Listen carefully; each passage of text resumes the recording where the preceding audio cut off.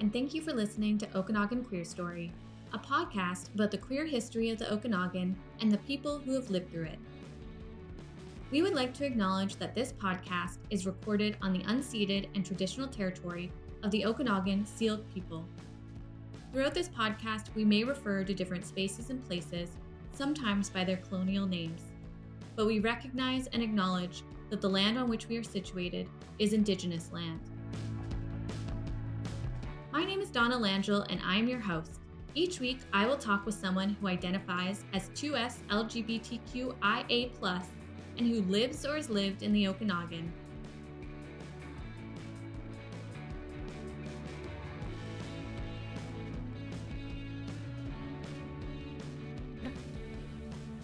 Okay, it's recording. We're good. Wonderful. Thank you so much, Laisha, for that wonderful introduction. And hello, everyone. My name is Donna Langell, and I am the host of the Okanagan Queer Story podcast. The Okanagan Queer Story podcast is a podcast about the queer history of the Okanagan and the people who have lived through it. So today is a very special episode because we are recording live for the first time for this event called Pride in Place, Historical Representation of 2S LGBTQIA+ communities in the Okanagan. And I am joined by three special guests today, Susan Armstrong, Madeline Terbasket, and Dawn Tucker, to discuss how the lived experiences of the historically underrepresented 2S LGBTQIA+ community can have more pride in place in local museums, archives, and other cultural institutions. So we have about 45 minutes for our conversation today, and then at about 7:45, we're going to stop the recording and have about 15 minutes for a question and answer period with the audience. So before we dive into our conversation, I'd like to introduce our guests. So Susan Armstrong from Armstrong has been an on and off again resident of the Okanagan since 1992. She was an active volunteer with and board member of the North Okanagan Gay and Lesbian Organization, which is also known as NOGLO, in the early 2000s. Susan has been an out lesbian therapist in Vernon and provided training to organizations on providing safe, informed, and relevant services to our community. She is currently a volunteer with Vernon Pride and a board member of Armstrong Pride Society. Dawn Tucker is a proud born and raised Vernon resident, an educator, urban beekeeper, dog owner, and a community advocate. They were recently described by the Vernon Morning Star as a community-conscious citizen who isn't afraid to challenge local politicians or question policies. And Madeline Terbasket is a two-spirit performing artist. They grew up in the beautiful Similkameen Valley, and they now reside in Penticton. So thank you so much for joining me today on the Okanagan Queer Story podcast. So my first question, and I think we'll start with Susan, and then go to Madeline, and then go to Dawn, and we'll kind of go in that order through all the questions. So the first question that I have for you, and it's a big one. Why is queer history important to you, specifically within the context of the Okanagan? Susan, do you want to start us off? Sure. That's actually the shortest answer I'm going to give, so stay tuned. I have a reaction to queer history in the Okanagan because that's actually my life. It's not really history for me. I've lived this, and they're my memories and my experiences and my friends and my community. But I have found that since NOGLO disbanded, that they're really, and I left just before NOGLO disbanded, or a couple years before NOGLO disbanded, and then I came back. And when I came back, I realized that there's been such an erasure of queer community here, and with that erasure comes an erasure of our history and our shared narrative, and so I'm very grateful that we're gathered and we're going to recollect that for ourselves. That's it. Thank you. Why queer history is important to me as a Syilx Okanagan person is that this history goes back so much longer than we even think. As a Two-Spirit person, my ancestors have been here since time immemorial, and we will be here until the end of time. Yep.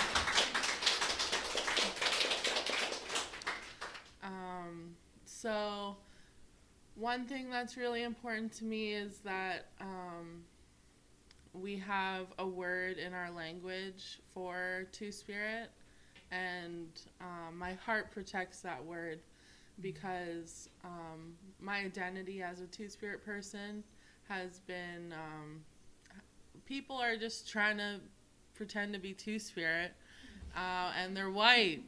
Come on, man. So I protect this word, and it's a part of my history and my future. And our language in Tsilkshan doesn't have all of the typical gender in it like other languages like English. So when referring to people, you don't refer to them as their gender first. You refer to people as people. So, yeah. Which I love as someone who uses they, them pronouns. It's hard out here using those pronouns for people to be like, oh, that's for plural. And you're like, no, actually use it singular all the time without thinking about it. Anyways, let me get back on track. Why history is important to me is because I think I said everything I wanted to say. That's great. Well, why history is important to me is somewhat similar to Susan. It's my life. I grew up here, and I also it's important because it's my life work.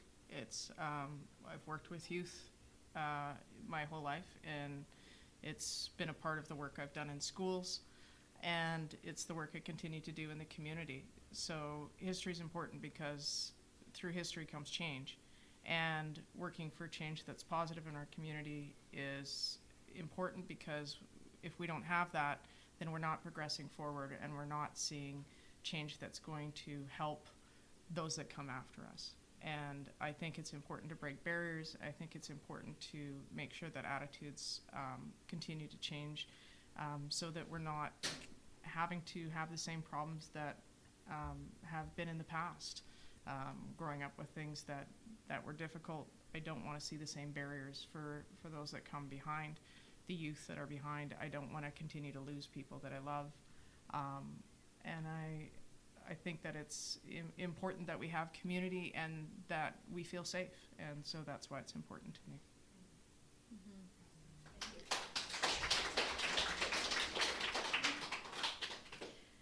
Thank you so much for answering that question. The second one that I have for you all is, what are some of your most memorable queer moments of living in the Okanagan? Specifically, if there's any sorts of events, programs, or initiatives that stand out to you. So for those of you who don't know, we started with North Okanagan Gay Organization in 1989, and it became No Glow after some fierce discussions and advocacy. At the time, the originators and many of their male supporters didn't want to include the L, thinking that the G was an umbrella term. And I state that because that's where we were in 1993. And now we are so comfortable with our acronym, our inclusive, our very long, wrap-around way of describing ourselves, which I suspect will only get longer, and I just so look forward to that. And and to look back of how hard we had to fight just for one letter. But it was an incredibly active organization. We had dances where 250, 300 people showed up every time. We had drag shows that were sold out, and artists from all over the province would come to perform. We had film festival. We had picnics that were accompanied by softball tournament because, you know those queer women and picnics. There's going to be softball. We had art exhibits, and we had a phone line, like an actual phone line, that was for info and support. And one of the things that stands out for me is that I live in a community that I see people who are out and proud who first phoned that line struggling with coming out and needing support and doing that. And here comes the emotion, like just how, at that time, how needed that was, a phone line like that. And one of the picnics was held at my partner's home, and how moving it was to look out over our lawn and just see queers everywhere. And our Halloween dances, they were always my favorites because that was where, I would say, of course I'm biased, that the queer women were better at softball, but the men slayed the Halloween dances. And my favorite dance of all time, so you would judge the costumes at midnight, and there was a fellow who made like a levered closet, and he wore that closet. He hung in till midnight. And then at midnight, he burst out of the closet, and the closet just like exploded. And there he was in this gay finery. It was just such an awesome moment. And he didn't even win. He only got second because the person who won was a gay man who came as a peacock, and he had created the head stuff, the long tail feathers out of videotape tape. It must have taken like months. It was absolutely gorgeous. And so I remember that, and the drag shows, and the final thing that I'll say, and Susan's probably not going to pull this off without getting teary, but at our first art exhibit, it was opened by a person, a two-spirit person. I'm just going to call them MJ because I tried to track them down for permission to talk about this and say their name in public, but I wasn't able to track them down. And MJ performed a hoop dance, which is a dance that belongs to our southern nations. And it is a dance that men perform. And MJ was, at that time, female identified, and had spent years perfecting the hoop dance, and I remember it vividly. It was so beautiful. It was also the first time she got to perform it publicly because there is no space for a female at that time to perform a hoop dance. And that was in 2002. And I'm so proud of our community. I'm proud of MJ. I'm proud of No Glow for holding a safe enough space that could happen. Because this year we're still having that controversy in terms of what happened at Kamloopa and the gender binary being very entrenched. And but little Vernon, back in 2002, held space for MJ to be who she was. And so that's a memorable moment for me.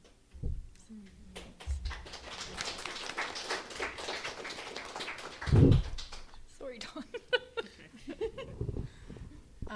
So a memorable time for me has been, thank you. I'm part of the South Okanagan Similkameen Pride Board, and this year we put on the first inaugural Pride Arts Festival in Osoyoos. Woo! Yeah! And I got to perform at it, and it was so fun. I did some storytelling. I took our chaptik, our traditional stories, and added queer characters, made them centered around queer characters, because our chaptique, all the queer characters have been taken out due to colonization and shame and what happened in residential schools. And I wanted those characters back in our story so that our young people will know that it's okay to be yourself and you are loved as you are. Mm-hmm. So I got to perform those, and I'm also a drag king, Res Daddy. Yeah. Drag has really helped me be more in touch with my masculine side, and that's a side of me that I didn't get to express growing up. So it's really important to me. And another event that was great was okay, which one? Oh, I've been doing drag at Brexit and Penticton, and that's with the Okanagan Drag Collective. And it's just so cool having a space where we can bring queer people together in a town where I would have never imagined that happening. And people just eating it up. That's the best part. And I think it's so amazing that we have Friends of Dorothy in Kelowna now, have like a concrete space to just celebrate and watch shows, be entertained, and yeah, those are some of my memories. Thank you.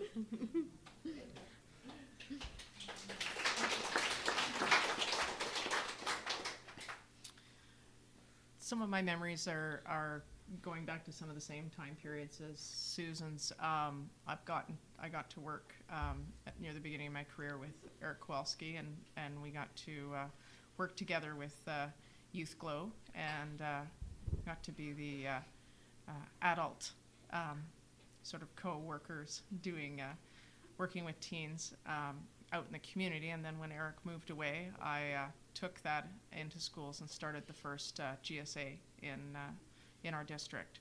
And we did a lot of initiatives in the schools. We had Out in Schools come at one point in our third year of doing the Day in Silence at Seton. And we took it from having about, I think our first year we had around 100 kids, and then we slowly worked that up to almost 250 kids participating out of a school of 700. Wow. And we convinced a lot of teachers to participate. I did a lot of work with the BCTF, working with them, and got to help co-write one of their workshops because of the work that I was doing with the GSA. We did a lot of different groundbreaking work, and I was of the mind of ask for forgiveness, not for permission, which is kind of how I run my life.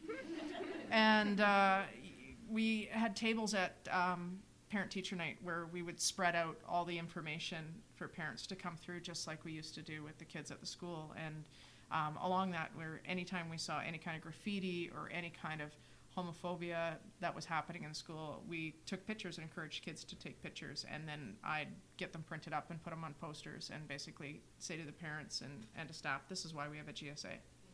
And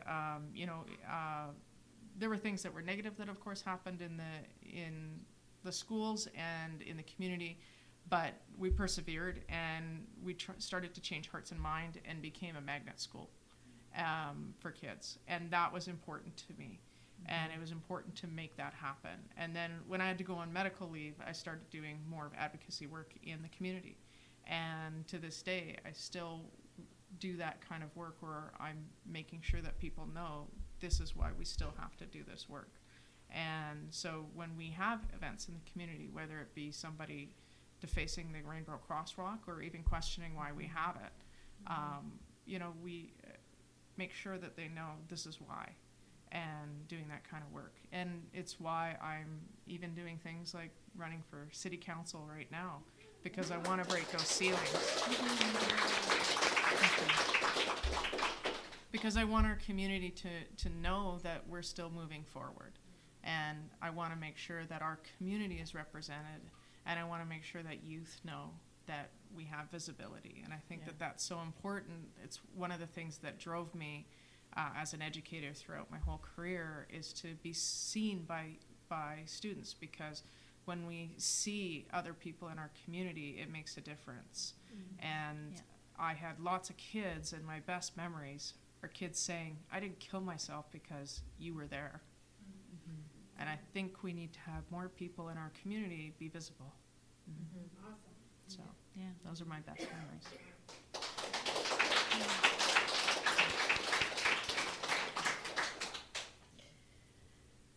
So I think you've all touched on this a little bit, but I'm wondering if you can talk about how the queer community in the Okanagan has changed over the years. Well, in lots of ways, I would say it has regressed. I was taken aback a bit when in the Vernon Pride organizing, people had said, I can't believe there hasn't ever been a Pride before. And it was like, oh my God, we never even talked about it. It wasn't a thought because we were so out in the community and we were so busy. And we were gathering all the time that I just didn't feel like a need. But there's a need now, big time. And although I do want to say,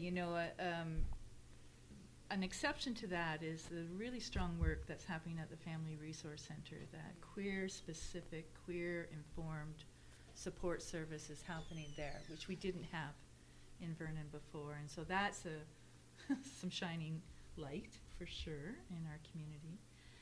But one change, I remember NOGLO decided to take several $1,000s and buy queer-specific books to donate to the public library.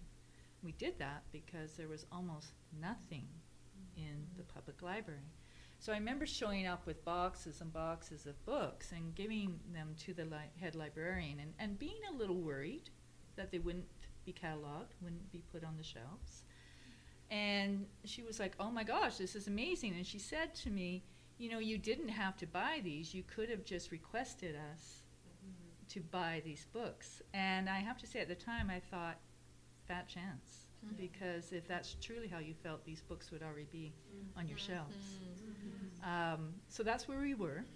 And now, the library rocks. Like there's all these queer books. There's a breadth of queer identity represented on the shelves, and some pretty strong queer-specific programming. But that's definitely not where we were in the early 2000s, for sure. That's what I'll say for now. Oh, sorry, I forgot it was my turn next.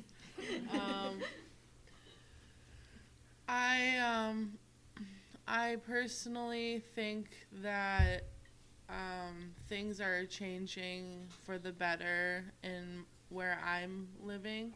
I grew up in this Milkameen, and there was one person that I knew that was out. And now across from the school that I went to as a child, there is a whole huge mural with two women that are that obviously love each other, and planets with the pride flags on them. And it was done by Cheyenne Allison, a community member of ours from the Lower Milkameen Indian Band. And someone actually defaced it and wrote lesbian on it as it was being drawn. It's like, oh my goodness. Anyway, I think things like that are happening in our community, and being Two-Spirit is feeling a lot safer because other people in Indigenous communities are coming out more now. And I did a article with Indigenews, and the quote that they ended up using was, "I came out because you came out."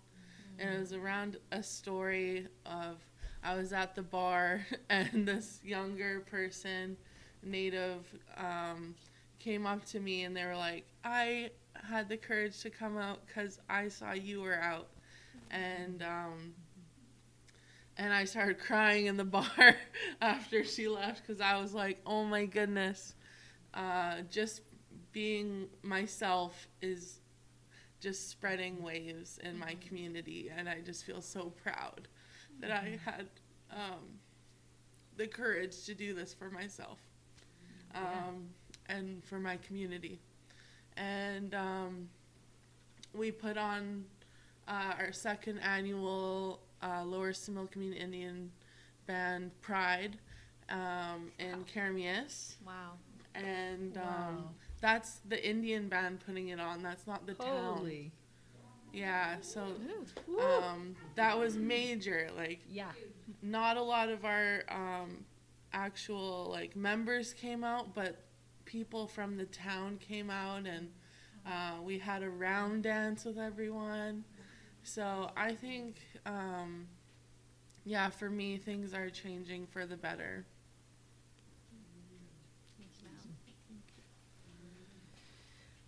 I think for how has the queer community changed over the years? I think for one, we see the queer community now in life in general. I mean, growing up here as a child, for one thing, all I saw was, the only queer community I saw was on television, and it scared me because I thought, I'm different and I'm going to die of AIDS. And that's what I grew up with. And it wasn't until I started getting older and then I saw an organization like No Glow and I realized I could go and find community.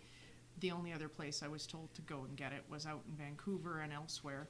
And that was the only place you could go. And most of the high school counselors were like, you know, don't tell anybody, just leave. Yeah. And I think that that's changed. So part of what's changed is we actually see more store owners now that are openly out, whereas back then there's one brave soul. There was Dora. And that was it. And who dared to fly the flag, literally. Yeah. And that was literally it in our community. And now we have store owners that are also allies willing to put the flags on their doors and say, you are welcome here. And so we see community in many other places. And I think that has changed a lot. As a child, I used to get things thrown at me from cars and people misgendering me and not knowing why, because I wasn't quite sure. But, you know, this sense of community is different. And while some of the changes are I miss the dances and I miss that sense of being able to find that special place a little bit, it's also nice to be able to just walk down the street hand in hand with somebody if I want to, and to be able to feel safe in my community for the most part. You know, there's obviously times when it's still problematic and it certainly doesn't feel safe for some people, but I feel like queer community in general is more accepted than not, and I think that that's something there's been growth in, and we of course need to do more. We need to have more systematic change, and we need to have more change within our community where some of the public needs to understand that, no, we're not going anywhere. And we need to have people still understand that the best route for us is not back in the closet.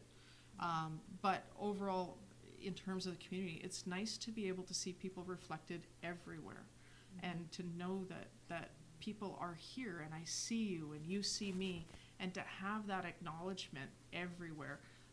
Versus growing up as a child and thinking I'm going to die a horrible death and how can I be this way? And I want other youth to see that and know that. And that is something I think that has been a very positive change over the years for this area, especially known as some place that used to be just this place that was a Bible Belt that was supposedly very conservative and very hateful. And I don't think that's the place anymore. I think we have a lot of very open-minded people that are accepting and loving, and I like that change that's come. And so for me, that's the perspective that I've seen.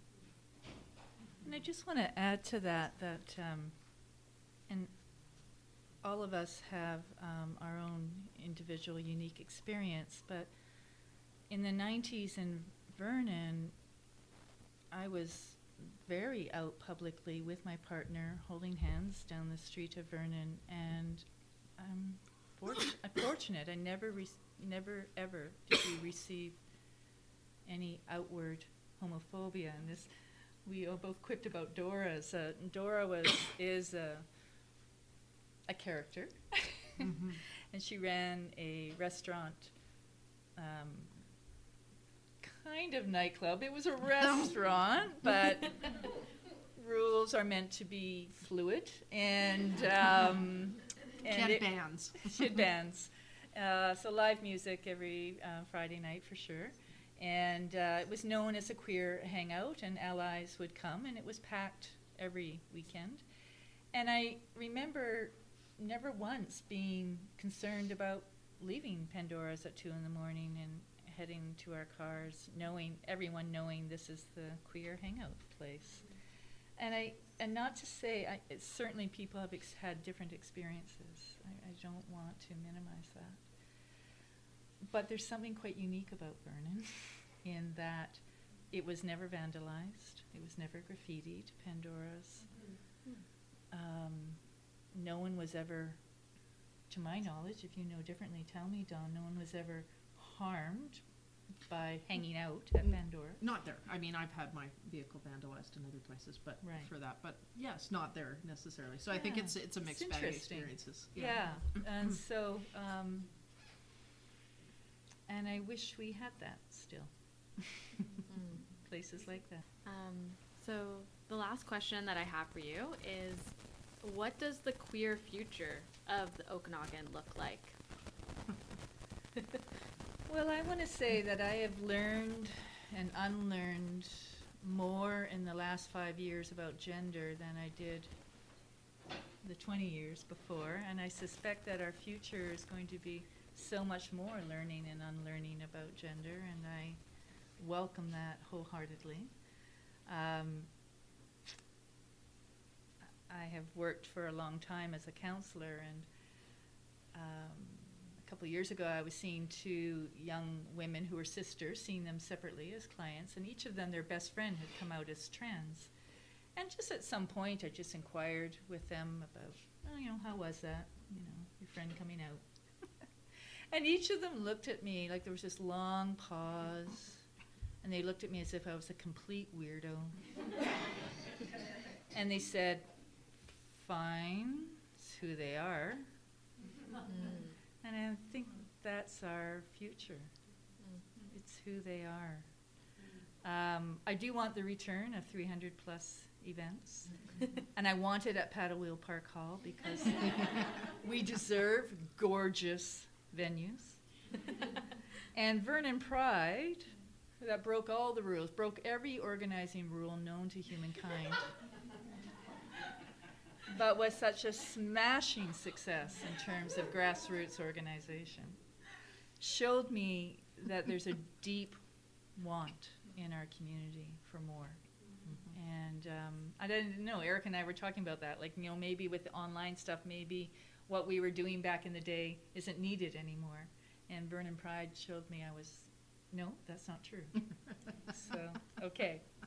So I hope our future is packed drag shows with artists from all over the province, and not just dances, but to come back to the art exhibits and come back to the film festivals, and we are doing film at Town Theatre, but yeah, I'll shut up. Thank you. I want to see queerness in every museum. Yeah. Every library. I want storefronts to like just scream, "You're welcome here." I